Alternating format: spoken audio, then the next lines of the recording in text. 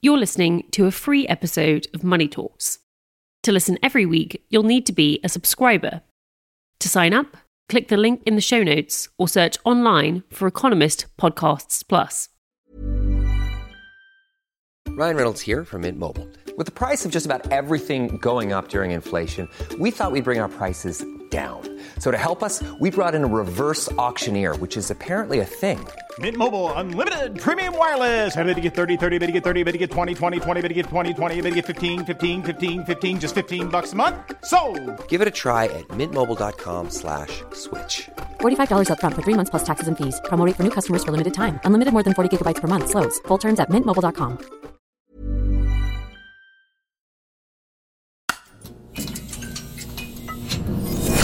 The Economist.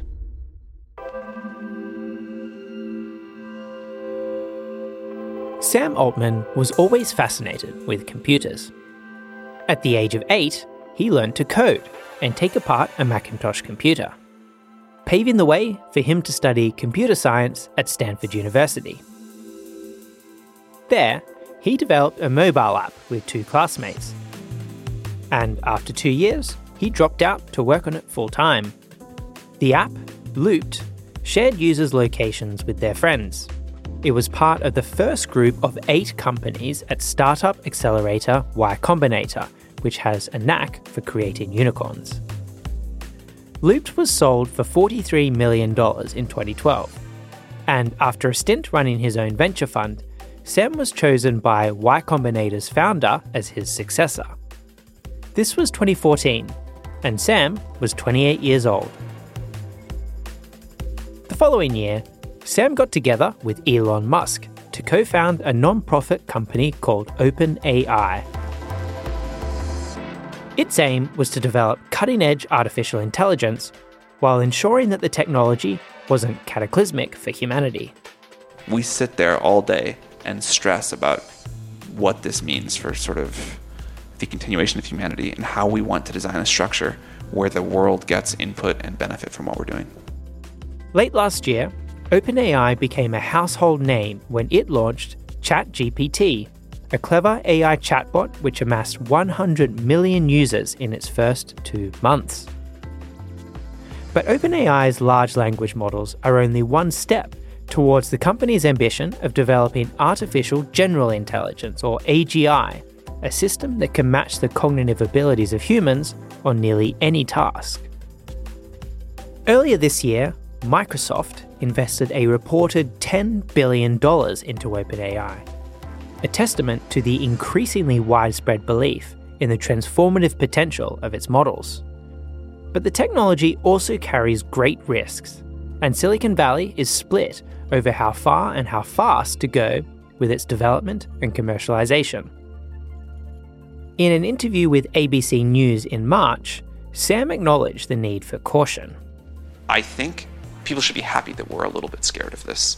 I think people should be You're happy. a little bit scared. A little bit, yeah, You of course. personally. I think if I said I were not, you should either not trust me or be very unhappy I'm in this job. Last week, however, the world was stunned by the news that the board of OpenAI had fired Sam, the man who had become the face of the AI revolution. He was not consistently candid in his communications with the board, hindering its ability to exercise responsibility. The board no longer has confidence in his ability to continue leading OpenAI. His sacking left OpenAI in disarray, with nearly all the company's employees signing a letter threatening to leave if the board didn't resign. And Sam Altman is now going to be joining Microsoft to lead a new advanced AI research team. That's according to it. Until a couple of days later, Sam Altman, the co-founder and ousted leader, will now return to OpenAI as CEO. We know that these negotiations... This fast-moving corporate soap opera has captivated the world. But what does the chaos surrounding OpenAI mean for the wider industry and the vision of developing safe and responsible artificial intelligence?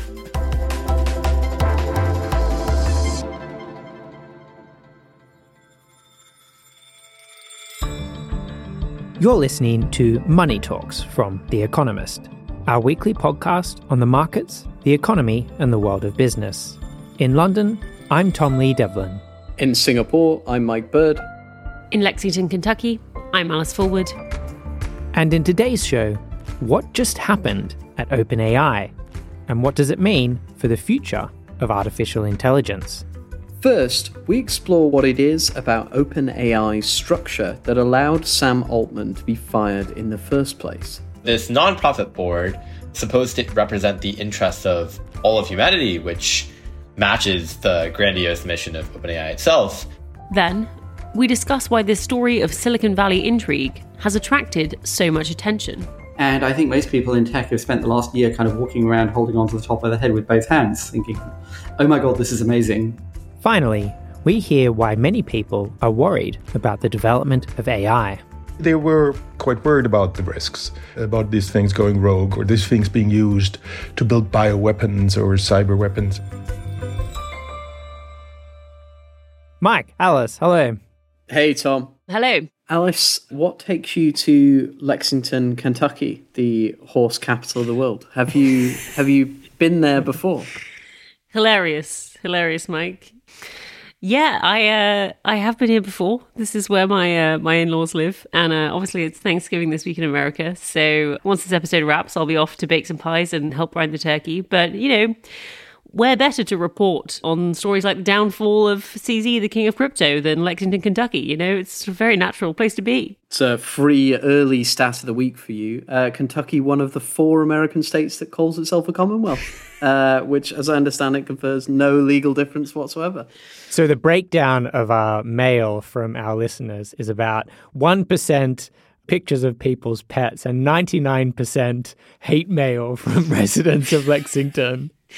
I don't know why they hate us. Well, apparently the first time we mentioned Lexington, I said something moderately disparaging about it being a small place. But, I love Lexington, Kentucky. I spend a lot of time here, as Mike is well aware of. So still, I probably wouldn't have minded taking a detour to Seattle on my way here to see CZ enter his guilty plea. We aired my interview with him on Money Talks a few weeks ago, and, he was going on about how Binance was now sort of one of the most licensed exchanges in the world, and we were focusing on this question of whether Binance, which is, still the world's biggest cryptocurrency exchange, and a firm that grew super quickly, in part because it didn't really bother, at least at first, doing things like collecting identification documents or policing transactions on its platform.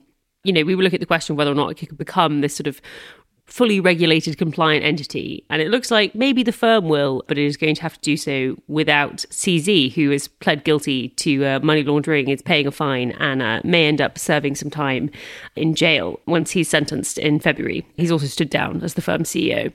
So I think a few weeks ago when we had an episode on CZ, we described him as crypto's last man standing. So I guess that means that's it for crypto. Crypto's done.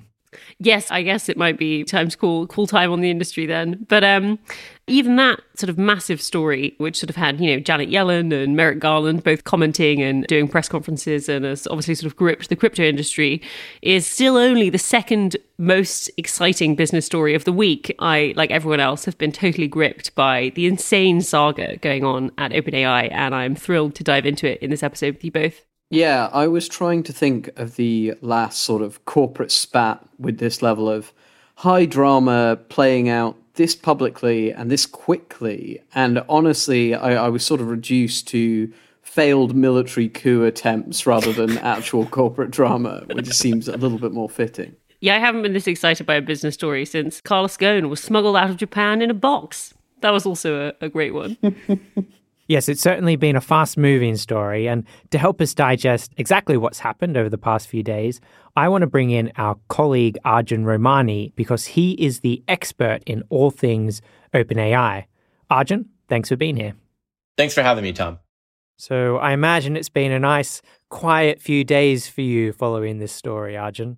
Yeah, well, I was planning to take the week easy for Thanksgiving, but instead we got sort of the wildest story of my career. It's kind of been like watching a movie and then constantly scribbling down notes on it. Yes, I'm sure it's been a wild ride for you. Well, to kick us off, could you just give us a sense of OpenAI and its place in the AI market? Why is this company such a big deal? So the way I like to think about it is they're the company that brought these general purpose AI models out of the research lab and into the real world. So in 2022, they launched ChatGPT, which is a large language model, which became the fastest app ever to 100 million users. And basically the way this works is it souped up the entire internet. And now you can ask it questions about really anything. And you might wonder, why is this such a big deal 1 year later? Well, I think there are a few things that are very special about OpenAI as a company. So, their technology is really, at the cutting edge. So in the past year, there have been a lot of what people call open source models that have been released. The way in which you use them are publicly available. And, there's been this common argument that a lot of people who like open source make that, hey, these models are catching up. They're only 6 months behind OpenAI and Google and these big giants. But, if you actually look at the measures of success, OpenAI's model, its best one, has been around now for over a year. And it's still substantially better than all these other ones, which sort of suggests the company has some kind of secret sauce, if you will. And the second thing I should add is they're building a real business, right? They were started only in 2015, and they really only started making revenue last year. But now they're on track for making 1.3 billion over the next year. And they were actually about to close a fundraise just imminently before the events of this weekend that would have valued them at $86 billion. And its structure is kind of weird, right? It's both a huge company and also a nonprofit at the same time. So how does that work? So the history of the company is a bit strange. So it was founded in 2015 as a nonprofit by Sam Altman and Elon Musk and several others. It was really just a small research lab at the time. People actually took pay cuts to work there.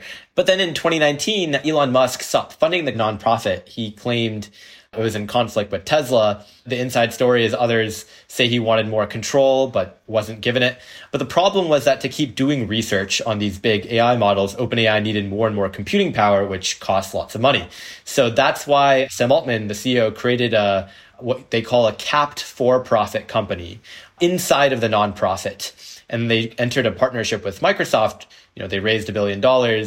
And that's turned it into what it is today. And in fact, they've actually loosened the cap on the for-profit entity where it now grows over time. So, for all intents and purposes, it's becoming more and more like a private company.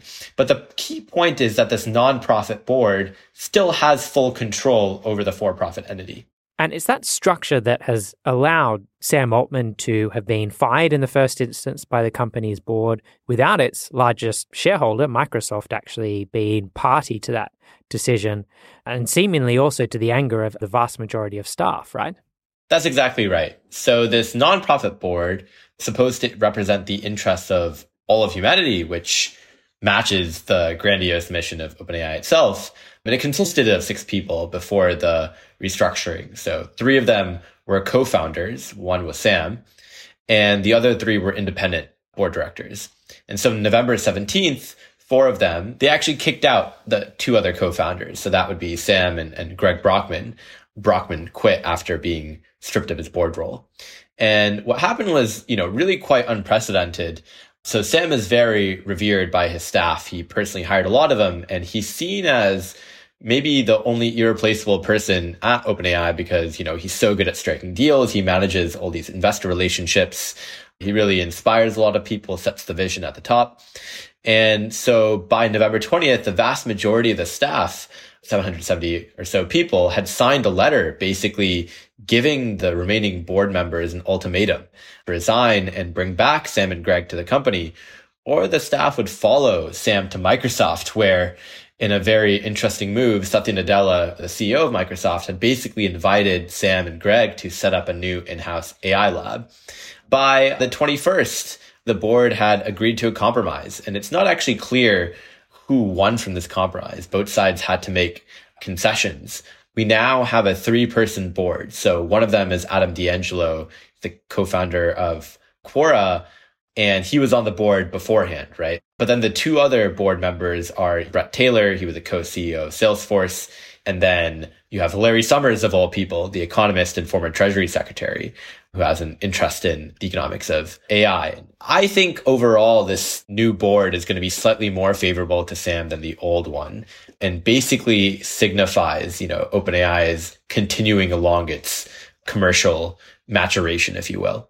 And so what do you think all of this instability over the past week or so will mean longer term for the company? The place to start first is really what was the core issue at stake here? Why were there tensions at the board? So there's an idea called artificial general intelligence, or AGI, which you really need to know if you want to understand OpenAI as a company. It's really their mission to develop this. And it's really an AI that's so powerful that it's as good as humans at a broad range of tasks. You can imagine this being very good for the world, but also potentially risky. It could be on the path to what people call superintelligence, which sounds as sci-fi-like as it is. And, a lot of people in these companies really believe that's a real thing. And we're very close to achieving something close to it. You could imagine if people had access to a very, very powerful intelligence on their computer, a common person could synthesize something like a biological weapon, which could make the world much more unstable. So it's very important to be able to make these models safe. And I think that tension over how to balance commercial interests versus the safe development over this technology is one factor among several that could have created some tension and disagreement within the board. And I think if you look at the final composition of who's now on the new board, the people who were associated with thinking about these risks the most are no longer on the board.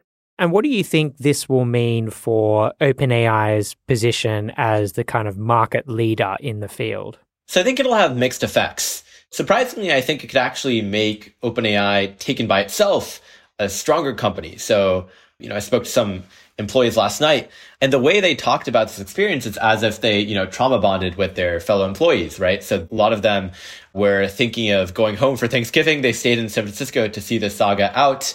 They now have a bit more of a mandate to move quickly into the market. We'll see how that plays out.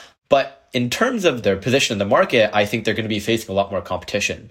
A lot of companies today, they have only been working with one AI company, which, as we just saw, is a bit risky. So I think we're going to see a diversification away from just OpenAI. They're really going to now want to have multiple providers that they go to and not be wholly dependent on one.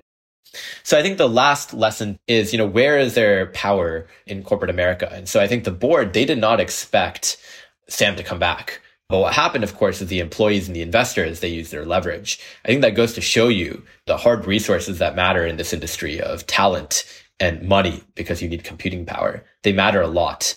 Arjun, I know you are a very busy man at the moment, so thank you for taking the time to walk us through all of that. It was fun. Thanks, Tom. Now, I want to explore how the tech world views the corporate intrigues at OpenAI. To do that, on Tuesday evening, just before it was announced that Sam Altman would return to OpenAI, I spoke to Benedict Evans. He used to be a partner at Andreessen Horowitz, the venture capital firm, and now writes a popular industry newsletter.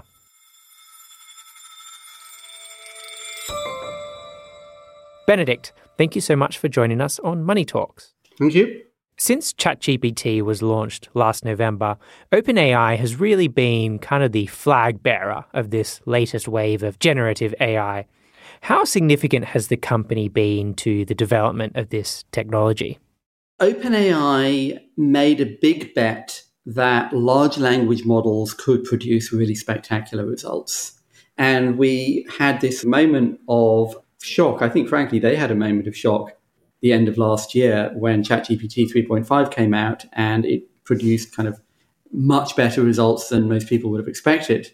And I think most people in tech have spent the last year kind of walking around holding onto the top of their head with both hands, thinking, oh my God, this is amazing. Kind of pause. What is it? Where does this go? What does this mean? And OpenAI is not the only developer out there. Where does it stand relative to its competition? So, they were the first out of the block to really go for this at scale. But the concept is pretty widely understood and straightforward. And so depending on how you count it, there's anything from half a dozen to several dozen different people in a spectrum of capabilities, from quite close to much smaller and cheaper but not as capable. I think at the moment, everyone would say that ChatGPT 4 is still kind of meaningfully ahead of alternative models. I think there's one of the many questions is how long that will be and how many alternative models there might be. Do you think these types of non-profit structures that govern OpenAI, but also some of its competitors as well, can compete in a business where capital is so important? I think it's a huge challenge. And this is a very expensive, very capital-intensive thing to work on. Where does the money come from? Who is it that's going to give you that money and why? Because if you want money from financial investors or corporate investors or industrial investors, whoever it is, they want something for that. They want something back. In particular, they don't want you to sit on your hands and say, we've decided we don't like this, so we're going to stop building it. Now, if this was some billionaire who had given it billions of dollars, then fine. But otherwise, there's a sort of very basic conflict there, which I think is part of the background to what Sam Altman had been building. I mean, the funny thing is there's sort of a deeper conflict here, which is OpenAI project is to build AGI while making sure no one builds AGI. I mean, that's slightly unfair as a way to describe it, but not very. And so an awful lot of people inside tech and outside of tech have spent the last year kind of looking at Sam Altman and saying, well, you're basically telling us that you're terrified of AGI and everyone needs to be really scared and the government needs to control it. And meanwhile, you're also telling us that you're going to try and build it as fast as possible. Like, pick one. Well, on that note, Benedict Evans, thank you so much for joining us on Money Talks. Thank you. So, Mike, Alice, I think this story is fascinating on two levels, really. One is the drama of OpenAI itself. And I think the events of the past week have really laid bare that while OpenAI has become incredibly important incredibly quickly by leading the charge around generative AI, it's still a very young company with fewer than 1,000 staff. And frankly, it seems to lack any real maturity around its governance. I suspect a bit more grey hair on its board and its leadership team would really have helped avoid all of this unnecessary drama. But on a deeper level, it's also been fascinating to see this divide over AI safety that's been kind of simmering in recent months really boil over in quite a spectacular fashion within the AI industry's most important company. And I think the debates around this, and in particular around how the technology should be governed, are really only just getting started. Yeah, I really liked Benedict's point there about who's going to pay for it. Otherwise, if, these companies aren't run as traditional profit-making corporate institutions, who actually stumps up the cash for this rather expensive industry is an interesting question. And it makes me feel like the discussions about how to govern it are just getting started. But actually, it's too late for them to just get started, right? Because the technology is already here. This has already started. This is the equivalent of sort of Stephenson's rocket steaming past you and you talking about, how we govern the existence of railways or whatever. Like, it's already happened. And yeah, I do feel like the conversation about the governance and stuff, interestingly, seems to be lagging quite a long way behind this very fast-moving technology. And yeah, it seems like it's sort of governing itself at this point. Yeah, I also liked his last point on the contradictions that seemed inherent in OpenAI. What Ilya, who is the chief scientist at OpenAI and was one of the people behind the sort of orchestration of the coup, at least at first, have said publicly is that they think, artificial general intelligence will do all kinds of wonderful things like solve disease and usher in an age of superabundance where, human beings don't have to work and all these other apparently wonderful sounding things. So I do understand why, he's trying to build it. But at the same time, he keeps talking about how terrified he is that, it will think of humans like we think of animals and it will just do whatever it wants. And so he has to sort of make sure that the AI really loves humanity, is sort of one way that he keeps putting it. AGI just seems like one of those super high risk, high reward propositions. And that really can't help but remind me of some of the elements of the FTX story. Obviously not the fraud elements, to be clear, but you also had But in that story, you also had this sort of Silicon Valley type with the view that he would risk all of humanity for the chance to make the world a much better place. And, several of the board members who moved to oust Sam Altman are effective altruists like Sam Bankman-Fried was. And those board members have the mission of making sure that AGI is beneficial for humanity and won't destroy it. And after they ousted Sam, they did say that destroying OpenAI might be consistent with that mission. So, if you think it's a sort of high risk, high reward proposition, everything that's happened should make you sort of, I think, a little bit more worried about some of the risks. Well, after the break, we'll hear more about how to address some of those concerns. Before that, we've made this episode of Money Talks available to listen to for free. But if you want to listen every week, you will need to be an Economist subscriber. And good news, we are running a Black Friday sale. From now until Monday, the 27th of November, you can sign up to Economist Podcasts Plus for half price. For just $2 or pounds or euros a month, you will get access to all our award-winning podcasts. For full details, search online for Economist Podcasts Plus.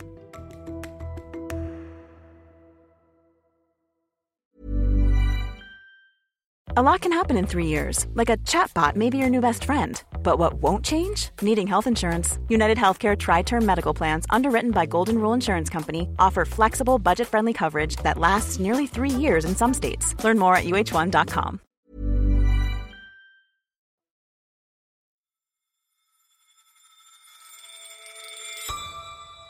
So, we've heard what happened at OpenAI and how the tech community views it.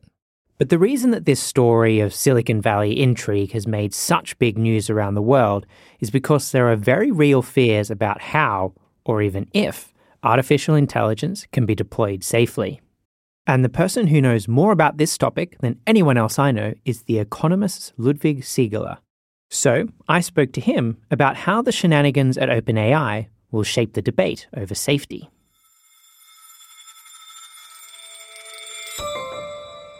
Ludwig, thank you so much for joining us today. Hi, Tom. How are you doing? So this is a fast-moving story, but I understand that differing views on speed versus safety in the development of AI was a big factor in the initial ousting of Sam Altman. And there's been a lot of debate around this topic recently, including the recent summit in the UK on the topic. Could you start by just bringing us up to speed on that debate? Yes, so artificial intelligence, or what's called artificial intelligence today, large language models, ChatGPT and all of that. So people are very impressed by this technology. They see a lot of potential. Some people say it's going to change everything. And I think it's a very interesting technology.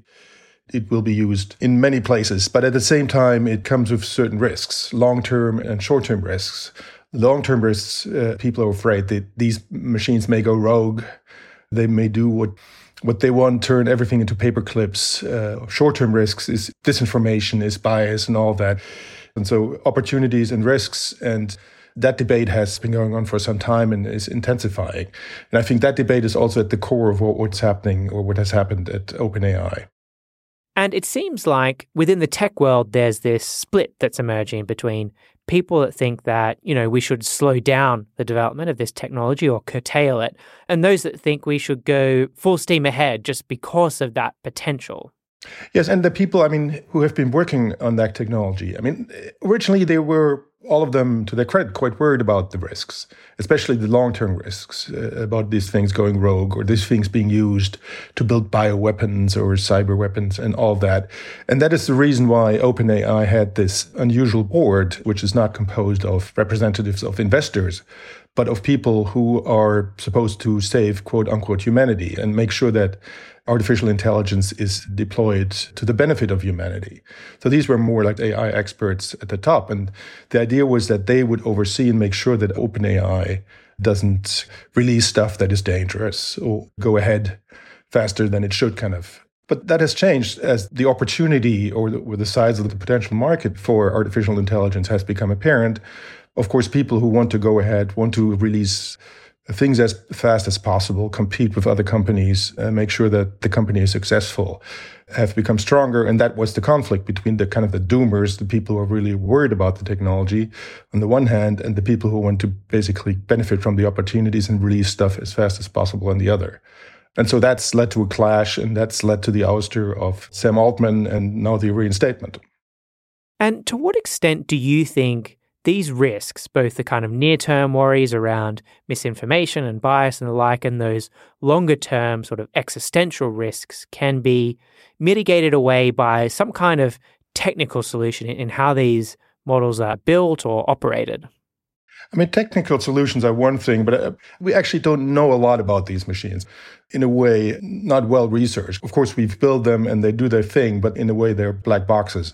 So what has to be developed is kind of metrics, research to understand what the risks are so we can test them, assess the risks before we release these services. Right now, it's kind of up to the companies. They do research, but probably not enough. And that has to change. So at the same time, you probably also need regulation of some kind to make sure that the companies do the right thing. And the case of OpenAI has shown you cannot leave it to the companies to completely regulate themselves. And what are some of the different regulatory solutions that people are calling for? One thing which seems to be clear is that governments will create these AI safety institutes. The UK has done that. The US will do that. And they will be tasked with looking at these models and getting information from the companies, from the model makers, to be able to see whether these models are risky. They will also probably dictate to the companies what the companies should do in terms of risk assessment, how transparent they have to be, and all of that. So you kind of have a safety cop. Big countries will have safety cops, and they will work together, exchange information. And that's probably the right thing to do. Beyond that, I mean, there's lots of discussion about creating some global institution, like, kind of like an IPCC, like in climate change. The IPCC is the organization that collects the information about climate change and makes predictions and all that, sets standards. And so an IPCC for AI, that's in the making. And that body would create consensus over standards and collect information and see what's happening, and then helps governments to decide what to do. And then there's, of course, one big discussion, which is about open source. So most of these large language models, they are proprietary. That means they're offered by and controlled by a company. You can't look into them, how they work. And as opposed to that, there's an increasing number of open source models. But people say, yeah, if you make these models open, then bad guys can take them, make them more powerful, and create misinformation campaigns or build cyber weapons or bioweapons. And so there's a movement towards controlling these open source models, even outlawing them in some quarters. And that's a big debate, because if you do that, you may hamper innovation. It may strengthen a few big model makers rather than creating competition. And that would be a problem as well. What do you think the instability at OpenAI over the past week will do for this debate over safety, and how will it impact the outlook of regulators? So OpenAI and its governance structure, kind of to have this board of trustees or board that oversees the company, was an attempt at self-regulation. And that apparently did not work. And you can discuss that at length why it didn't work. But it is clear that it was wanting. And I think it's going to push the debate more towards government regulation, because it makes clear that that's kind of a genuine task here for the government to do, to regulate that technology. Then, of course, the discussion is, how do you do that? How do you do that without kind of limiting or stymieing innovation and make sure that the risks are kind of contained? And that's a long debate. But I mean, generally, I think all the chaos at OpenAI has pushed us towards, let's say, a world where governments will regulate AI. Thank you so much for joining us on the show, Ludwig. Thanks, Tom. So, Alice, Mike, what do you make of what you've heard today? You know, with Sam Altman back now at OpenAI, at least for the meantime, it would be easy to think that this whole story is just this insane fuss over nothing. He was fired and reinstated in less than a week. But I do think that there are quite a lot of very important things that this whole saga indicates or signals.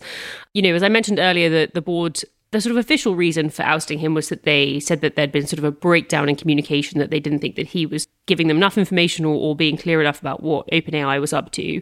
And they did think that destroying the company was consistent with their role as protectors of humanity in this case. And you know, when Sam and all of his co-founders set up OpenAI to begin with, they seemed to take very seriously this idea that you had to have this kind of structure, this weird non-profit board that had total control and had this interest in making sure that the technology was developed safely. They all took it very seriously that was an extremely important part of trying to do this. And ultimately, I think what we've seen is that that mechanism potentially didn't really work. Now, whether or not you think that their concerns were sort of grounded in reality or were legitimate this time around, what ultimately happened was, because of various for-profit interests, Sam Altman and seemingly sort of most of the staff of OpenAI might have ended up at Microsoft, which seemed to be the plan for the first half of the week. And now he's been reinstated with a new board, which includes Larry Summers, I guess, is the sort of resident important person that people call in these situations. And so if you think that this non-profit firing of the CEO mechanism is one of the safeguards preventing artificial intelligence or artificial general intelligence from destroying humanity, then I don't think that you should have any faith in it after this week, given what has happened. And that raises the sort of bigger question of, okay, so what can you do to make sure that we can develop this in a safe way. And I think it sort of basically points to the idea that, yes, it's fine for these sort of novel companies to play with these novel structures, and that might work for a time, but it's too big, it's too important now, there's too much money at stake. And so the only entity that really can get a grip and take control of the industry probably is the government. And therefore, whatever mechanisms are trying to be put in place to regulate this industry, I think they feel a lot more urgent now after what's happened over the past week or so. Yeah, I'm looking forward to seeing Larry Summers take up his role from the film The Social Network, the early Facebook years film. I'm looking forward to his reprisal of that in the film about OpenAI that is almost certainly eventually coming. When I think about the sort of people really worried about artificial intelligence alignment, and especially artificial general intelligence, I don't think I've ever said this before in my life, but these people actually need better public relations work done for them. I think we've ended up in a weird position where their public reputation has been seriously soured by a series of, frankly, gaffes. And I think there probably is a little bit of an absence of strategic thinking on the part of that movement that needs to be resolved, because if this is going to be a sort of public battle over how this industry is regulated and how it's thought of, then they're going to need to be able to communicate properly. And I think that there's clearly a bit of a struggle with that at the moment. The other element that I keep thinking about when we have these conversations about AGI and how it's governed is about the rest of the world. And I think in particular about China and the example of this being like weapons of mass destruction, right? And it really is the case that you only need one poorly aligned bit of artificial intelligence to be created, and then it's out there and it's sort of done, and it doesn't matter what everyone else's guardrails were. So I think this is all a sort of immense challenge. And at the moment, as I said before, I think the technology seems to be moving actually a lot faster than the sort of conversation is and the governance is.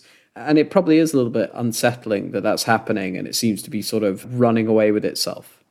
For me, it'll be fascinating to see what this does to the competitive landscape around AI. I find it hard to believe that we'll not see some kind of dispersion of talent and capital away from OpenAI after the episode, as the industry looks to avoid putting all of its eggs in one basket, and as customers look to hedge their bets by working with multiple model providers. I think that will throw into question this sort of $90 billion valuation that has been mooted for the company, which for a business making $1 billion in revenue, that's been losing money and is demanding a whole lot of capital investment, it always seemed a little bit rich unless you believed it could somehow dominate the industry that it was at the forefront of. And I think in reality, we're going to see a much flatter playing field coming out of this saga than what was perhaps initially expected.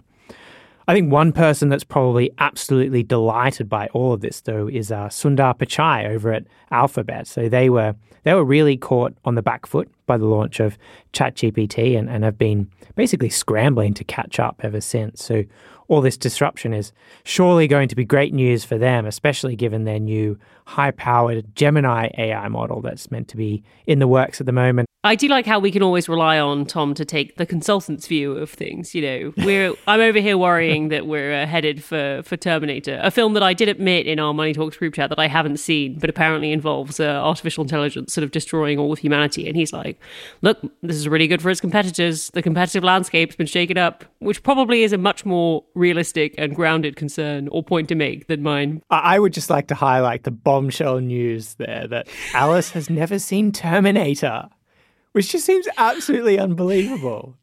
I did mean to do my homework and watch it before. I did mean to do my homework and watch it before this episode. And then CZ was indicted on many crimes. I had to do my job instead. All right. But I will, over this Thanksgiving period, I guess I'll sit down and knuckle down and watch it.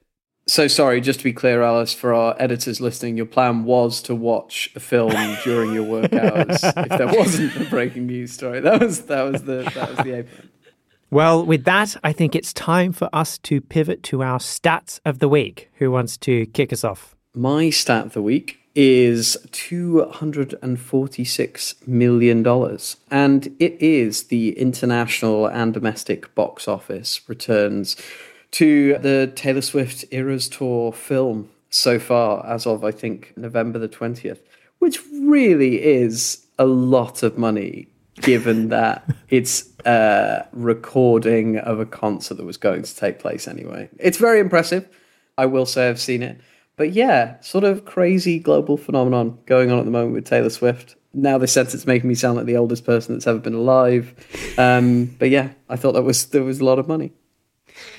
Clearly you weren't throwing hands in the queue to get tickets for her Singapore stint. Otherwise, I think you'd understand why so many people have flocked to see the movie, you know. Tickets are a scarce resource. I'll tell you that I did try and get tickets to see her in Singapore, but because it's one of the relatively few Asia tour locations, I believe there were 20-something million people in the queue for those tickets, and I did not manage to achieve it. 20 million, a multiple of the population of Singapore. Yeah. Singapore would fall into the sea if all of those people turned up to see Taylor Swift. My stat of the week this week, I've pulled from a document put together by the census called Thanksgiving Day Fun Facts, which seems specifically designed for this show. And it is 4 towns, which is the number of towns in America that are named after turkey. So there are 2 Turkey Creeks, a Turkey Creek in Louisiana and one in Arizona. And then there are 2 towns just called Turkey, Texas, and Turkey, North Carolina. And in total, about 1,500 people live across these 4 small towns. And they'll have a particularly festive time on Thursday. Do we think they're named all after the animal? Or do you think there was like a John Turkey explorer? On the Mayflower. Let's look him up. Well, my stat of the week is 95%, which is the estimated global number of travelers this year relative to pre-pandemic levels, according to the UN World Tourism Organization. And that is up from 63% last year. And many of our listeners may have heard of the revenge tourism boom, even partaken in the revenge tourism boom. But actually, business travel has also been recovering faster than initially had been expected.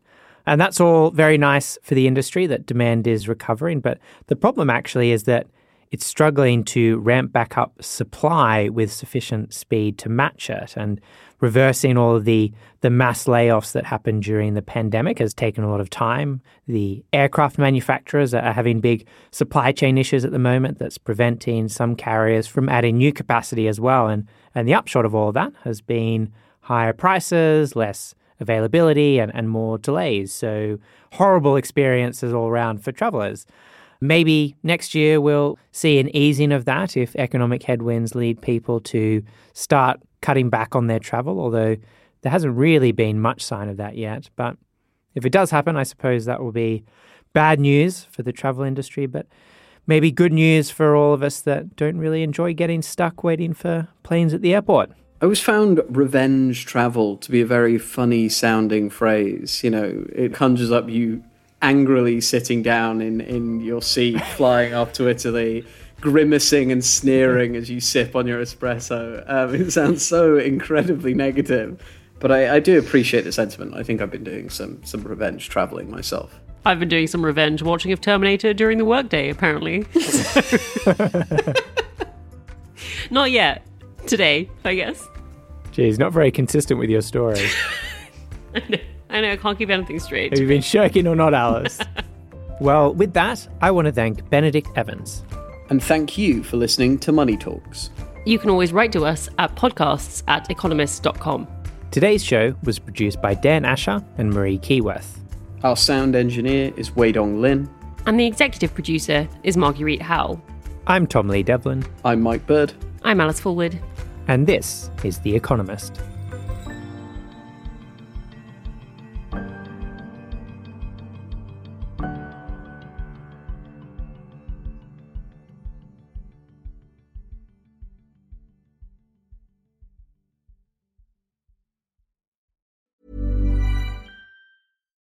When you need mealtime inspiration, it's worth shopping Kroger, where you'll find over 30,000 mouth-watering choices that excite your inner foodie. And no matter what tasty choice you make, you'll enjoy our everyday low prices, plus extra ways to save, like digital coupons worth over $600 each week. You can also save up to $1 off per gallon at the pump with fuel points. More savings and more inspiring flavors make shopping Kroger worth it every time. Kroger, fresh for everyone. Fuel restrictions apply.